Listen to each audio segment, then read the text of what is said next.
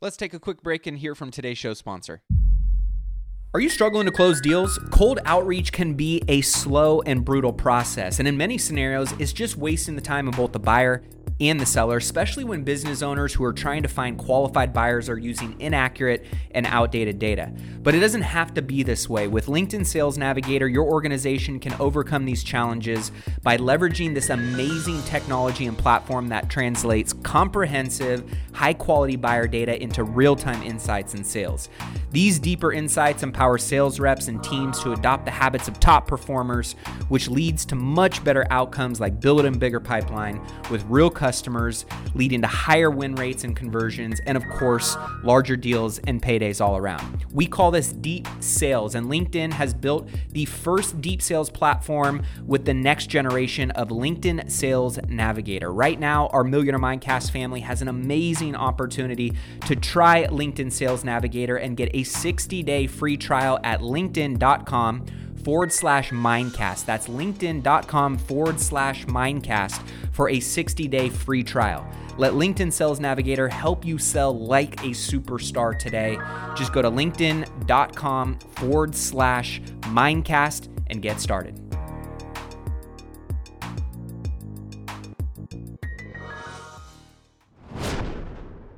Bull market's here. And market's looking good.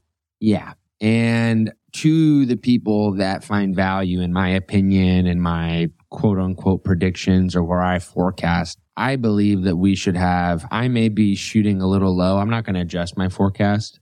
I still think 4,400 is fine. And I'd rather be 4,400 and it ends at 4,500. And we can laugh all the way to the bank on that. But I still think that there's room to go up in the market.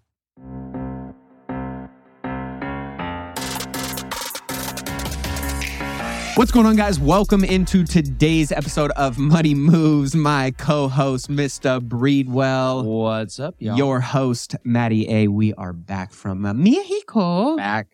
Man, what a trip. A little bit darker, a little bit smarter, a Lots little bit heavier. Oh, I'm going to say I'm definitely a little fluffier. That's for dang sure. But it was well worth it. Mm-hmm. We are going to come back with a vengeance. We got a lot of good stuff to cover in today's episode on all things stocks, real estate, investing, and personal finance. Lots of updates, lots of data, lots of reports that are coming out. Of course, we got some inflation data that just got reported today. We got bull versus bear conversations with data to back it up. Some updates on the dollar strength or lack thereof. Mm-hmm. Is it a good or a bad thing that we're starting to see some decline with the strength of the dollar, at least worldwide? Fed rates, are they going to pause? Are they going to hike? Are they going to cut? We're going to get Mr. Breedwell's predictions on that. First and foremost, Denver Nuggets. Yeah, that was official champions. That was a schmacking too. You know, in the first quarter, it was close. Shout out to my dad, because he almost won 50 grand last night. Almost. Come on. Almost doesn't count. Yeah, because he said that he had the game, the score, except the Denver Nuggets, I think their score ended in a 9, right? And I don't know. He had to have the last number of the score flip. He had like Denver Nuggets ending in 9 and he ending in 4, and it was Denver Nuggets ending in 4. That would have been nice. So I was like, Dad, good. That was a good. Well, but shout out to the Denver Nuggets, because they were like, they were dominant the whole series or the whole playoffs. How do you say his last name? Is it Jokic? He was very sportsmanlike after he shook all. Oh yeah, hands. He's super humble. I love the Joker. He's I'm watching him move though. After you showed me that one video of the kid doing it, and then I watched him, I was like, he does move like that, right? He does move like that. Sorry. Well, for those of you that are new to the show, welcome. We've got some great updates for you guys. And of course, don't forget to take advantage of all the things that we have available for our listeners, our Millionaire Mindcast community at millionairemindcast.com. Yep. We got planners, calculators, net worth trackers, all kinds of great stuff for you guys to help you sharpen your financial fitness. And you can check that out on the website. Also, don't forget to take advantage of the free financial x-ray from Ryan and his amazing team by texting the word x-ray to 844-447-1555. And for all my credit investors looking for passive income and investment opportunities, different syndications and funds or things that I invest in, you are more than welcome to get on my deals list if you're an accredited investor by texting the word deals to 844-447-1555. All right. So before we jump into all the economic stuff that's going on today, yes, the big news that everybody is, at least all mainstream media, which is our, see if we're thinking about the same thing. Yeah. Mr. Donald J. Trump has pled not guilty to all 37 federal charges. Shocker. For the first time in U.S. history, a former president will appear in federal court to face criminal charges. Donald Trump has been released, though, without any conditions, as he is reportedly not a flight risk, per the judge. He's just a bogey risk on the golf course. Yeah, he's definitely probably hitting the links right now as we speak. 100%. But man, I mean, what I find very interesting is that all of the charges that they're throwing at homie is like all of the same things, but less than what Hillary did, what Joe Biden has now been outed for doing. So it's crazy the times that we live in, like politically right now, feel crazy, more insane than ever before. And ultimately, 100%. I think, we share sometimes our thoughts and feelings around politics because at the end of the day, a lot of policy, ties back into our financial markets, which ties into people's investment portfolios. Called legislative risk. Legislative risk, right? Which is in your world. Same thing on our yours. Side. Yeah. What the Fed does. Rates. That impacts obviously borrowing power and making deals, pencil and make sense on paper. But when you see, certain administrations, like I just saw another crazy $350 million assistance package over to Ukraine. Last week we talked about another one. It's like billion. It's like so this type of policy, impacts all of us at the end of the day. But I think what is crazy to me is, I know that most that follow know how you feel about Trump. And I think he has fine policy. And I think he could, use a little bit of a refinement on the social side. Because you don't have to, remember when I said to you, what my dad told me one time, stabbing with a knife or a spoon? Yep. I feel like a spoon is more effective than a knife. Because everybody knows you're a killer with a knife.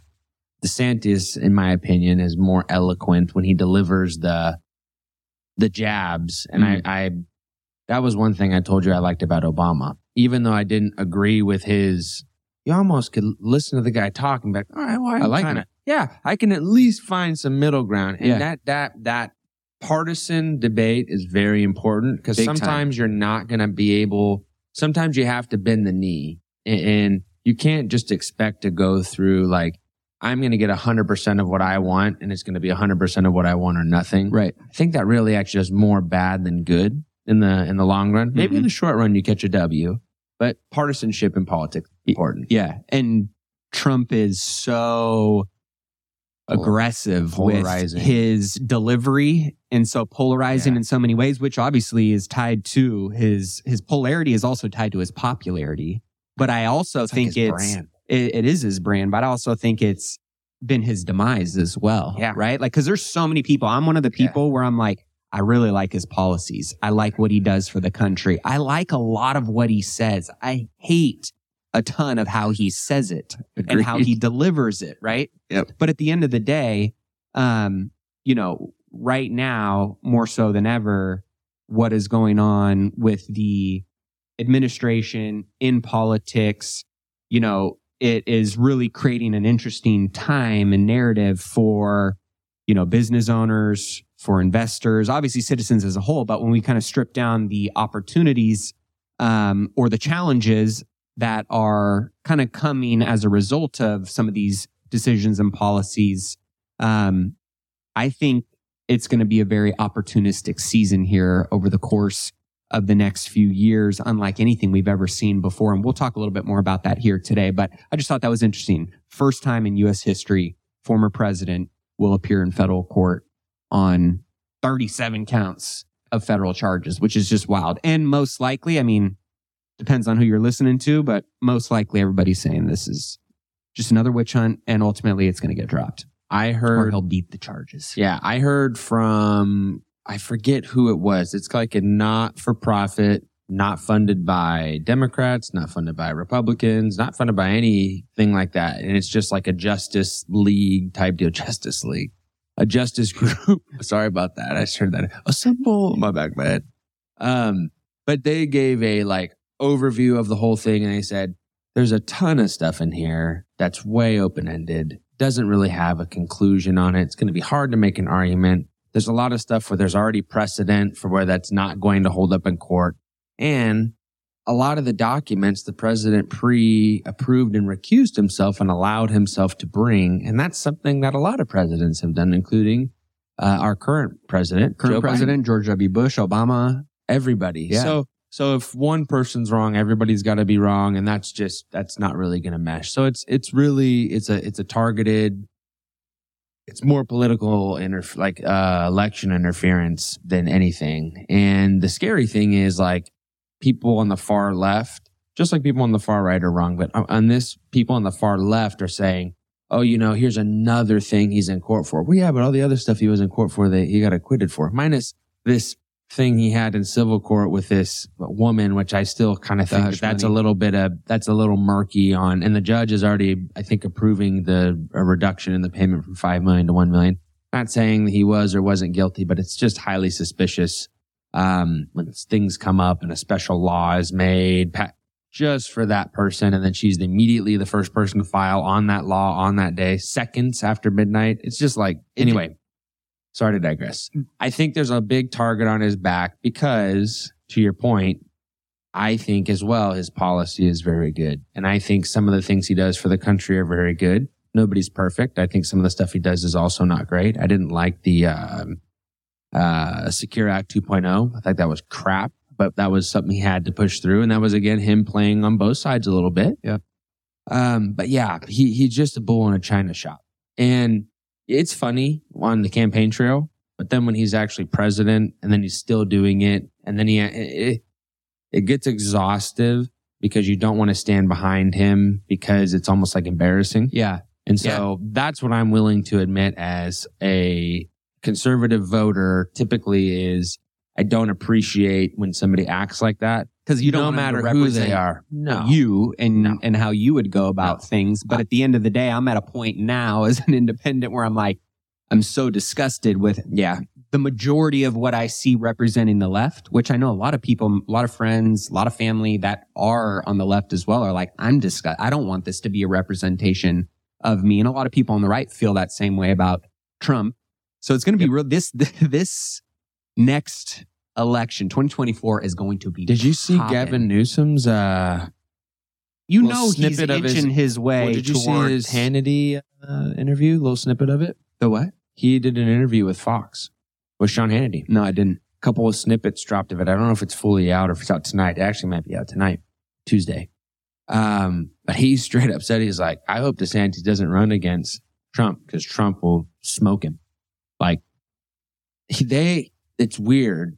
And this is something that's known. Gavin Newsom and Donald Trump have a good political relationship, but personally hate each other.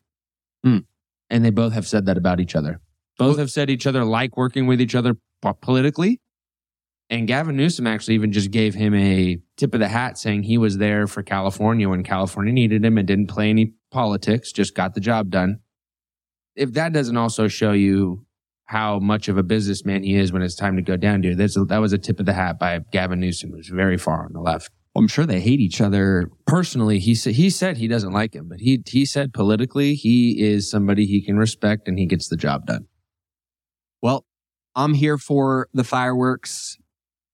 I think we should do a show at some point that's a little more political. And a little more political. I mean, we get down in the dirt. We do get down in the dirty run. So, but I told you even on when we were in Mexico, I was like, even though Trump's not my dude, I'm going to vote for him or whoever the Republican. 100%. Because I hate what's going on the left. I'll let everybody know right now. If you think that I would vote for, I could care less who's on the Democratic ticket. The Democrats got some digging to do. I can handle somebody talking crap. I played sports. You know, it was part of playing. Trash talk is oh my gosh, part of life. Yeah, exactly. You just ignore it and move on with your life. It's policy that matters. Yeah. You should all learn to vote like I did.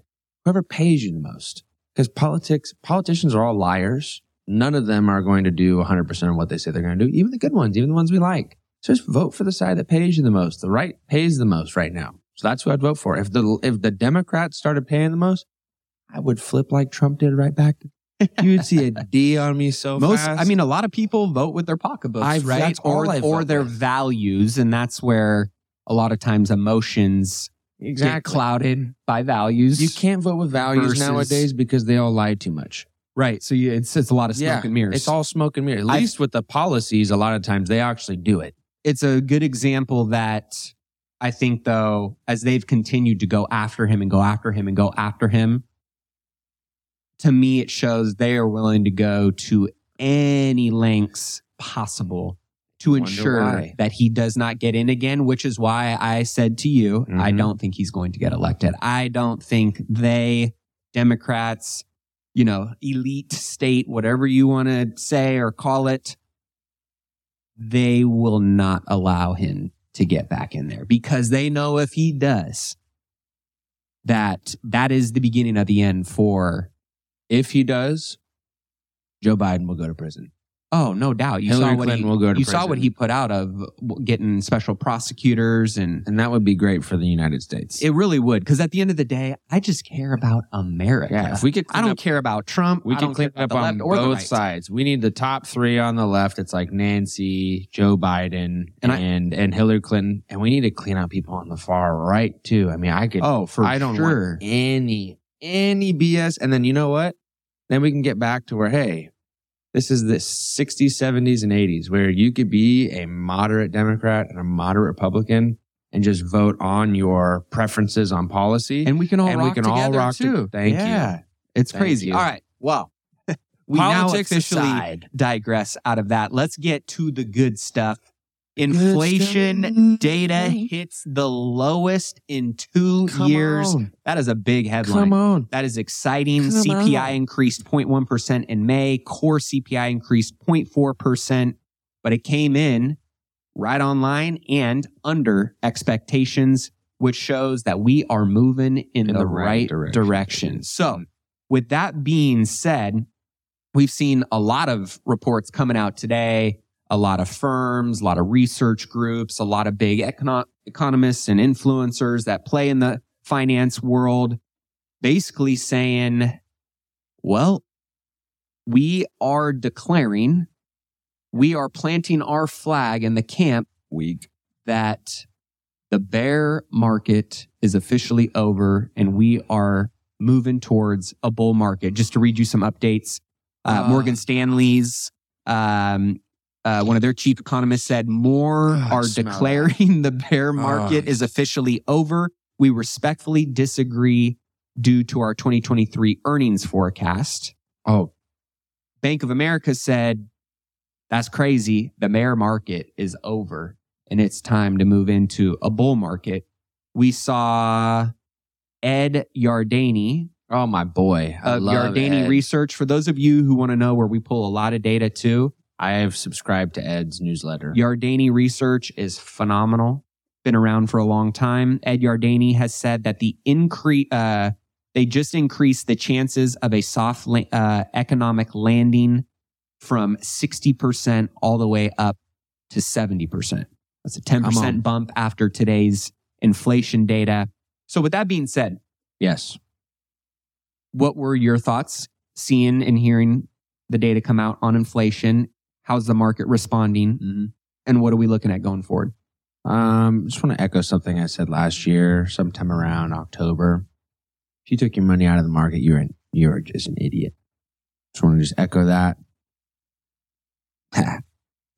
Was that your like sixth grade immature? I had to make sure I put that in front of your face. Everybody who needs to hear that, I hope you hear it.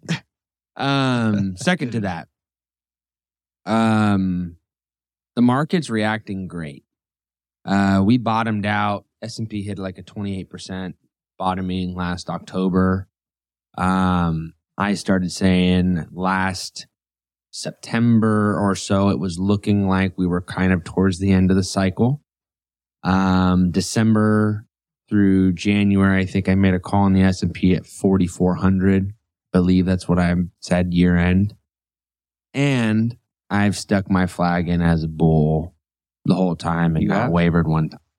I will say, as I told you earlier, that the banking issue almost threw off the rate forecast because that kind of actually was that helped. Which we'll talk about rates here in a second. Yeah. Bull market's here. And market's looking good. Yeah. And to the people that find value in my opinion and my quote unquote predictions or where I forecast, I believe that we should have, I may be shooting a little low. I'm not going to adjust my forecast. I still think 4,400 is fine. And I'd rather be 4,400 and it ends at 4,500 and we can laugh all the way to the bank on that. But I still think that there's room to go up in the market. Things that I'm looking at is one time back, I believe in the 40s, we had about a 24% bounce off the low, which would put us in a technical bull market. Then we had another pullback, but then the market fully recovered through the first quarter of the following year. I'm not necessarily seeing that, but be prepared to hear people talk about that in the mainstream media, because that's the only thing I could look back charting wise. Oh, excuse me. That looked, it had any sort of relevance, but comparing 1940 to today, there's just like, it's good to look back, but that is for sure not indicative of that. We just didn't even have quantitative easing back then. We didn't have technology stocks like they are today. So it's just not applicable, but a thing that we can look back to learn from. For our clients, I'm starting to recommend layering on more equities, and we can start peeling away towards value and going into more growth focused assets. I think that you've seen how your portfolio is allocated. We have some large cap tech names, but we have some aerospace defense right now. We have a little bit of healthcare in there right now, but heavy on tech, overweight tech, I would say. On our dividend paying side, we still have some, we layered out of energy exposure, got into more financials, and financials are still lagging pretty hard. Something that I'm wanting to see, I want to see more breadth in the market. I don't want it to be so concentrated to tech. We got a little bit of that today. The Dow really pushed up high today, but I really want to see some more breadth, some more sharing in the green. And I think what's going to happen tomorrow is we're going to get a fly. Like the market is going to rip out like you have never believed in. And what is happening tomorrow? FOMC. FOMC. So based on the data that came out today, this was the precursor. And we talked about it on last week's episode, kind of the percentages of, are they going to pause? Are they going to hike? Are they going to cut? Right. And obviously cuts have not even been on the options board. That being said, not till next meeting. It's likely going to be a pause. Mm-hmm. Almost guaranteed going to be a pause after 95, I think. Yeah, it jumped up extremely high after today's inflation data. Since the FOMC assessed the cumulative effects of previous rate hikes and the possible impact of tighter lending due to issues in the banking system, we have been seeing a lot of different kind of Fed chairs and leaders come out with their thoughts, and basically in determining the extent to which additional policy firming may be appropriate to return inflation to 2% over time. The committee is taking into account, obviously, everything that's been going on, the lags with which monetary policy affects economic activity and inflation. That's something, right? Going back to what kind of policy is being made and rolled out. And of course, obviously, economic and financial developments. Now, who was it that said this? We expect the Fed to maintain the target range for the federal funds rate at 5 to 5.25 at the June FOMC meeting, while it assesses monetary policy lags and bank stress. Are we still seeing bank stress? I mean, I know there's always some level of... It's just tight. Yeah. It's just tight. It's just tight on the lending side right now. But is it stressed or is it just... No, all the banks already just did their quarterly stress tests and they all passed. Okay. So, no, but it is tighter on lending just because it's way more expensive. Yeah. And people are...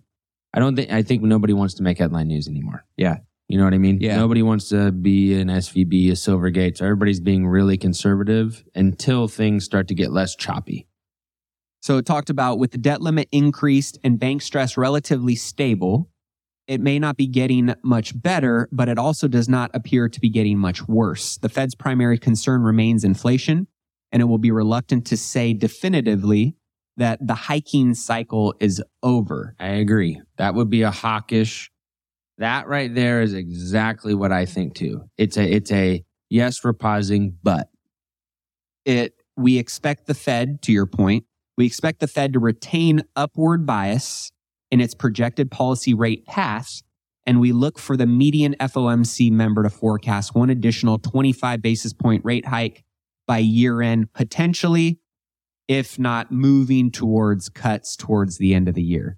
So really, we're looking at, based on what data comes out, they're going to obviously pause. They're going to see lagging data start to trickle in. And based on what that data shows, which based on how it's been trending over the last few months, based on all the things that they've been doing over the course of the last 6 to 9 months, it's moving in the direction that they want to. However, they can't get too dovish, right? no. Because if they do, Oh my gosh. what could that lead to? Like the single best day in the stock market ever.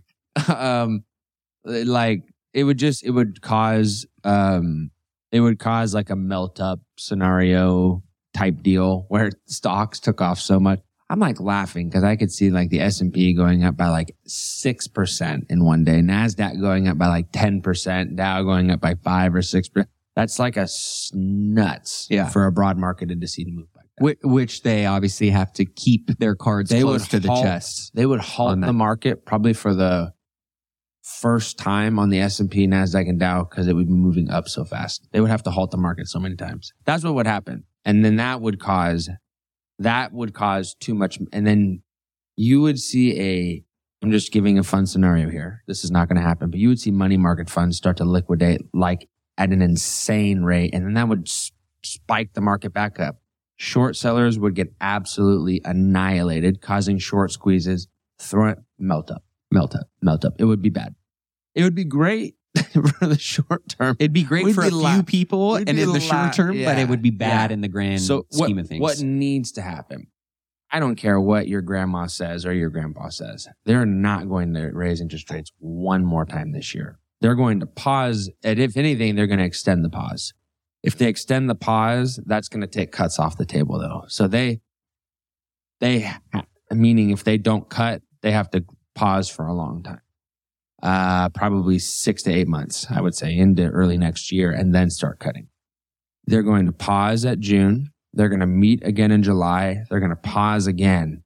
They're going to announce at the next meeting, which I think is in September. I think they skip August. I think it is in September. Okay. But I believe at the September, November, and December meetings, they will announce cuts. And I think they're going to do small cuts and just keep them rocking straight out. I don't know if they'll start with a half and then go to a quarter. But to me, what makes sense right now, based on how I can look forward 6 months, is just quarter. So they can like ease off. But how low do they really want to go? Because they're 2%. They want to cut to 2%. They want to get the Fed funds rate back to 2%. 100%. But I don't think they'll do that. They'll cut to 2.5. So like they'll cut down to 2.5 next year or through next year. And then they'll finish cutting down in 2025 to 2% and they'll let it ride. Yep. The thing we have to be careful of right now is GDP numbers. They are skinny. Talk a little bit more about that. They're a little skinny, but why? Earnings forecasts. But that's because they're forecasts. And I will point back to the last, how many earnings forecasts have been correct in the past 6? 1. So they're not doing too hot on earnings forecasts. Mm-hmm. That's why we're getting these massive pops in these stocks. You know, when I'm sitting here like, oh man, and they're only beating earnings per share on the top line by like 2 cents a share. And I mean, sending stocks up 8, 9, 10%. It's because people do not understand how strong the consumer is. The consumer, you cannot have a recession with employment at 3.5% or 3.6 or 4.5 or 5.5. And you can't have a recession with the consumer this strong. They will offset with earnings to companies. What if the consumer momentum or strength that we've had with so much money being printed over the last few years, what if that steam slowly runs out? But it's not. What if it does? Well, if anything happens, it's bad. It's bad. Right. But it's just, it's not.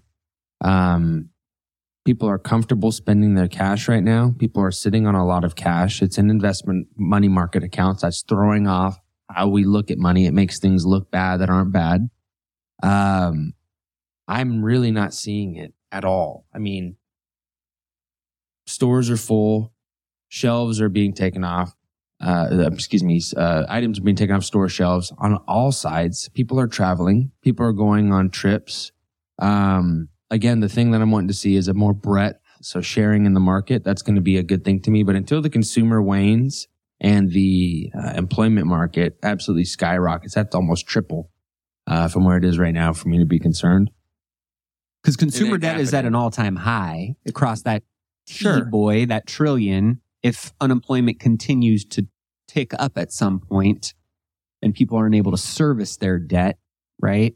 That could be a domino effect that I could see that could be a potential threat. That being said, we don't see any signs of that right now.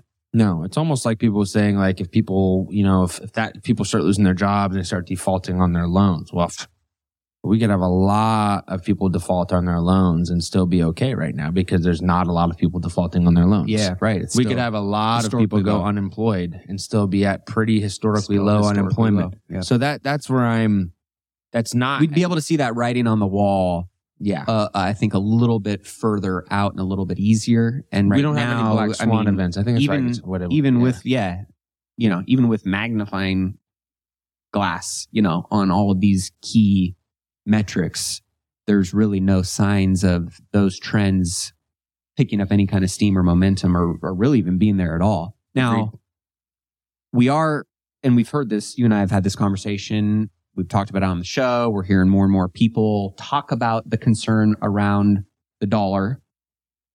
Yeah. The strength of the dollar.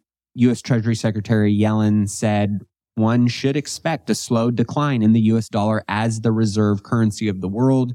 JP Morgan came out this week and said some signs of de-dollarization are emerging. This trend is likely to persist, but U.S. dollars should maintain its large footprint for the foreseeable future. Who just joined or wanted to join BRICS? There was another, I think, decently sized, was it Saudi Arabia? Saudi Arabia's already in it. I thought that, aren't they the S? There's one, I can't remember who it was. There was a new one that caught my attention this week. I forget who it was. But that being said, you said this is actually a little bit of a good thing. So you're not concerned about this. Why is this slow decline of the US dollar? Or why is this, little bit shrinking footprint of the US dollar as the reserve currency for the world a good thing? Well, that is not where I'm coming at it from. I don't agree with that metric, no matter who says it. It's just not ever going to happen. Your stance is always that we will never fall off. No, as the reserve currency of the world. No, ever. Nobody trusts any financial system more than the U.S. financial system anywhere. Any serious economy does not trust anybody more than the U.S. Treasury because we always pay our bills. Even when we mess around with politics, we always pay our bills. Every time, no matter what. Never miss a payment. Ever. To anybody.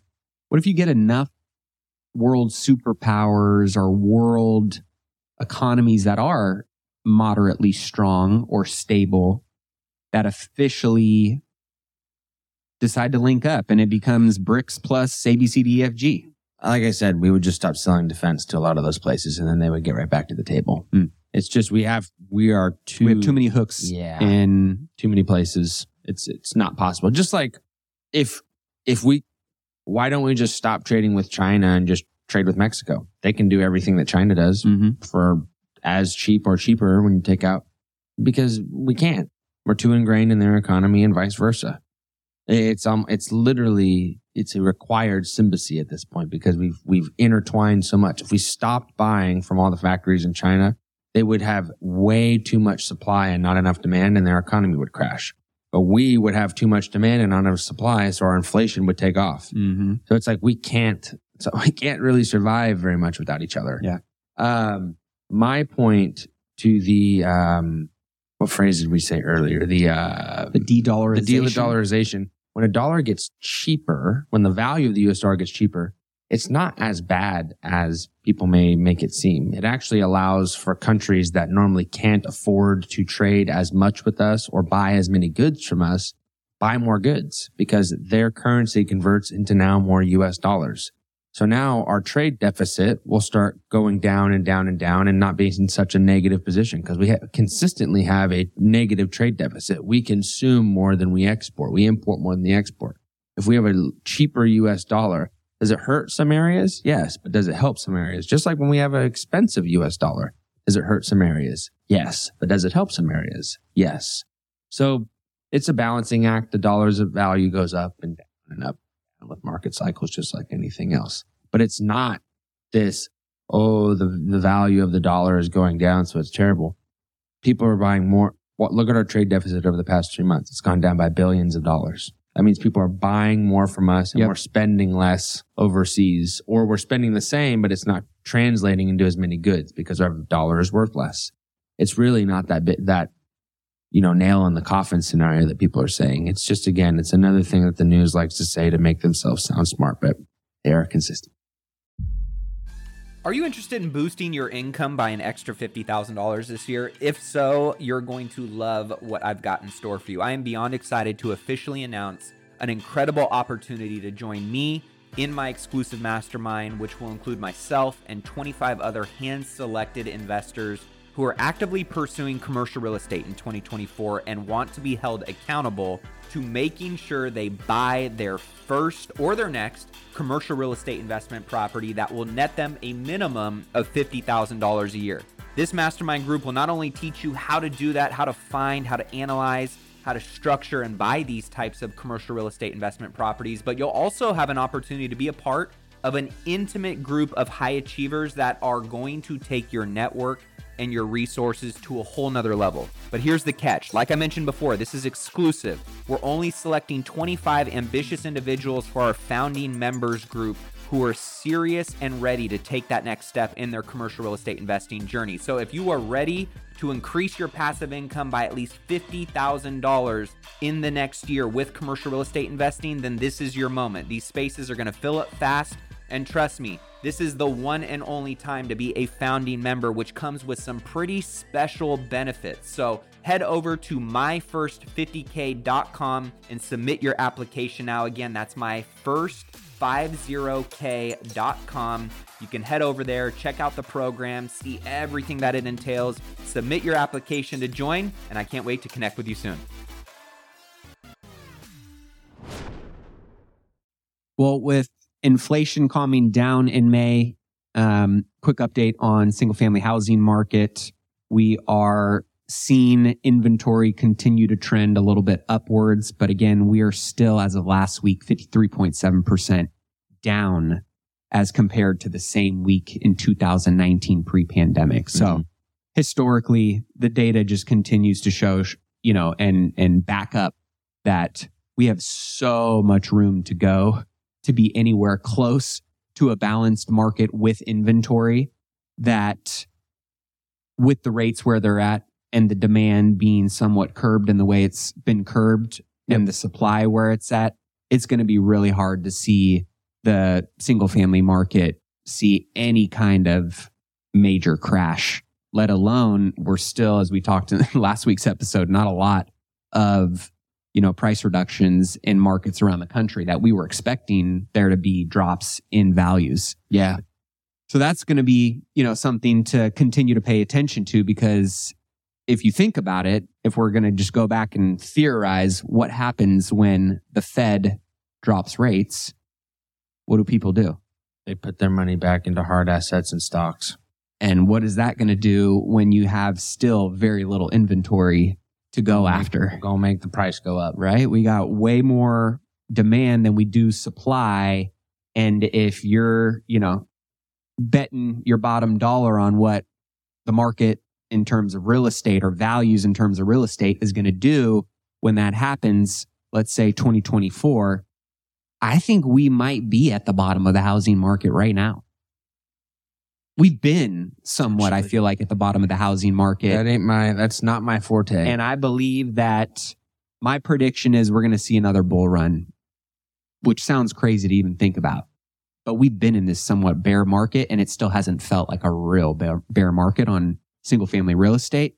That being said, I think we might be at the beginning of another run up after, and that's going to be a very interesting challenge for the Fed and just the real estate economy as a whole to fight and keep under wraps, because affordability is still already at an all-time low or at an all-time high. So that's something that I am very curious to see what happens. That being said, Lawrence Yun, chief economist of National Association of Realtors, came out as of today. Inflation calmed down in May and further deceleration looks likely in the upcoming months. It also marks the first month in 2 months that wage growth outpaced consumer price inflation, improving the average standard of living. Moreover, low inflation means that the Federal Reserve should stop raising rates indefinitely this year and possibly slash rates towards the year end or early next year. The yield on the 10-year, I knew you'd like that, 10-year Treasury is responding positively with a rate decline to 3.7. That normally means the 30-year mortgage rate is around 5.5 to 5.7. Of course, we know the mortgage rates have been near 7% recently, but the potential for a decline is real as we progress through the year. So I think this will be, I know a lot of people in the real estate industry, realtors, mortgage brokers that are, it feels like the Sahara Desert out there to them right now. These people were clipping money like nobody's business, living high on their horse, thinking that, the money train was never going to end. And now, right, 6-9 months later, based on what we've seen, there's a lot of people that their businesses have been crushed. They're working 4 or 5 times as hard to make a fraction of what they were making before. But I think when we see rates start to come down again, we're going to see refis start to happen again. We're going to start to see people get off and originate new loans, off the fence and originate new loans. And we're going to see, the real estate industry pick back up again. But yeah, I'm a big fan of natural attrition. Yeah. Like natural's always better if you ask me. Survival of the fittest. And, I think if anything, just like you said to me when we were out there, this is the hardest you've had to work in a long time this year. Oh my gosh. Right? I have a job. I got reminded. Yeah. And for me, when your back is up against the wall and in challenging times, I think real performers, real professionals, it doesn't make it easier when you're going through the shit, but at the same time, going through the shit is what makes you better. Yeah. And what gives you more perspective and makes you more grateful for when things are good. It reminds you of where you're great. It reminds you of where your weaknesses are based on what you're trying to accomplish. It shows you where you need to go in and tool up, do work. So I'm loving this season that we're in personally. Don't get me wrong. It's been hard. You and I were both talking about this in Mexico. It's been hard. I wish I was here in January. But that being said, I think with the right mindset and approach to this market or to your real estate investments or to your investment portfolio or really anything, when things are hard and challenging, look at these as the greatest growth opportunities that are going to tool you up for a quantum leap and getting to a new level that you haven't been before and will be capable of navigating by coming out the other side of these challenging times. 100%. So with that being said, I wanted to get your thoughts on one last thing that I saw today, knowing that we love Apple. UBS has downgraded Apple and said it sees weaker demand ahead for iPhones. I don't believe it. And I was curious on... I don't think so. Because they just closed out, I think, yesterday at an all-time high. Did they not? Yeah, I think right now I'm looking for Apple to be somewhere in the 240 to 290 range.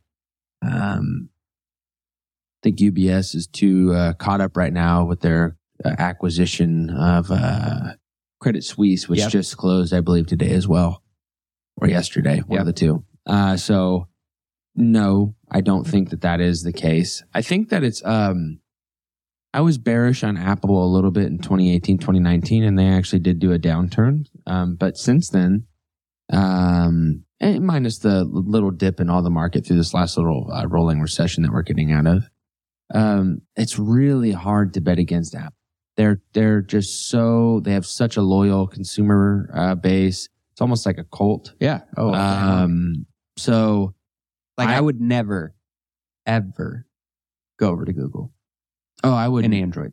Ever. I wouldn't either. My parents use Android. I'm like, why do you do that? But right, it's going back to like creating that cult, right? Go to see Tim Apple. He's great. The only other thing that I've got here today that you and I were going back and forth on was the Westfield Mall, the biggest mall in San Francisco, just gave the keys back to its property to the lenders. They had a $558 million outstanding mortgage loan because of the policies that have allowed an increase in spike in crime, in shoplifting, and ultimately not protecting business owners, not protecting investors. What do those people do? They say, they leave. Peace. Yep. I'm going to go somewhere where my money is valued. My money is protected. And my business is valued and protected. Right. And that, I think, when you got bigger players doing that, it's amazing to see. I love it. I do too, because I think it creates some real accountability for policymakers in some of these very liberal I would not states that are very much so, in California's economy, right? I mean, 5th largest in the world. Yeah, and we were like a kid in a candy shop with it. So very interesting to see what, some challenges are in the commercial real estate world. I think we're going to continue to see some of this stuff, and there's going to be some great opportunities if you are bold enough to go and invest in some of these blue states. I mean, I know a lot of people and a lot of funds and a lot of, groups that will never touch a blue state. Yeah. I'm of the camp that at the end of the day, you're crazy. I started in a blue state and I found a way to make it in a blue state. You hear what he's saying, folks. And while I am not always down with what the blue states are doing policy-wise, there's always opportunity and money talks. He's down with that cost of living. Right. So I just think there's going to be some great opportunities in California that we haven't seen in a long time. And I'm here for it. I'm excited for it. And it's for experience. I would say California is for experienced investors. No doubt. Deep pockets. No doubt. It's not a beginner state. No. Because it's not landlord friendly. No. And you can really cut your teeth in some of these red states that are very landlord friendly and give you a lot more latitude to make some mistakes. Mm-hmm. But I can say this, some of my greatest upside captured, some of my largest equity gains, some of my best investments I've ever made have been in blue states, and particularly in California. So I think there will be some good opportunities for seasoned, smart, and bold investors if you are in the game and looking for some opportunities. So, amen. That being said, we appreciate you guys tuning in. Always. We will have more updates and data on next week's episode. As always, don't forget to check out millionaireMindcast.com. Text in X-Ray, text in deals to 844-447-1555. With that being said, thanks for tuning in. We'll see you guys on next week's episode. Cheers, y'all. Well, that wraps up this week's episode of Money Moves. Be sure to tune in next week for more news and updates. And if you got some value from today's show, all we ask is that you take 2 minutes and leave a review in iTunes, where by doing so, you're going to get entered in to win a $100 gift card. Also, don't forget to take advantage of Ryan's free financial X-ray on your investment portfolio. And to do so, all you have to do is text the word X-ray to 844-447-1555. What we have found by offering this out is most people have no idea what they're being charged from a fee perspective, or really in most cases, overcharged, and whether or not their current investment and financial plan is actually aligned with what they're trying to accomplish. And this is something that Ryan and his amazing team do for all of our listeners for free. So be sure to take them up on that. Again, that's X-Ray. One word, 844-447-1555. Also, if you're an accredited investor and you're not on my deals list, be sure to text the word deals to 844-447-1555 to be notified of the private investment offerings my team and I put out. And last, don't forget to check out all the amazing products and resources that we offer to our Millionaire Mindcast family at millionairemindcast.com. Whether that's one-on-one coaching with me, mastermind events, calculators, the Rich Life Planner for those looking to take their goal setting and productivity to the next level. We've got all kinds of great and valuable tools available at millionairemindcast.com. With that being said, that's all for this week. Until next week's episode, keep investing in yourself and your wealth on your march to $1 million and beyond. Cheers, my friends.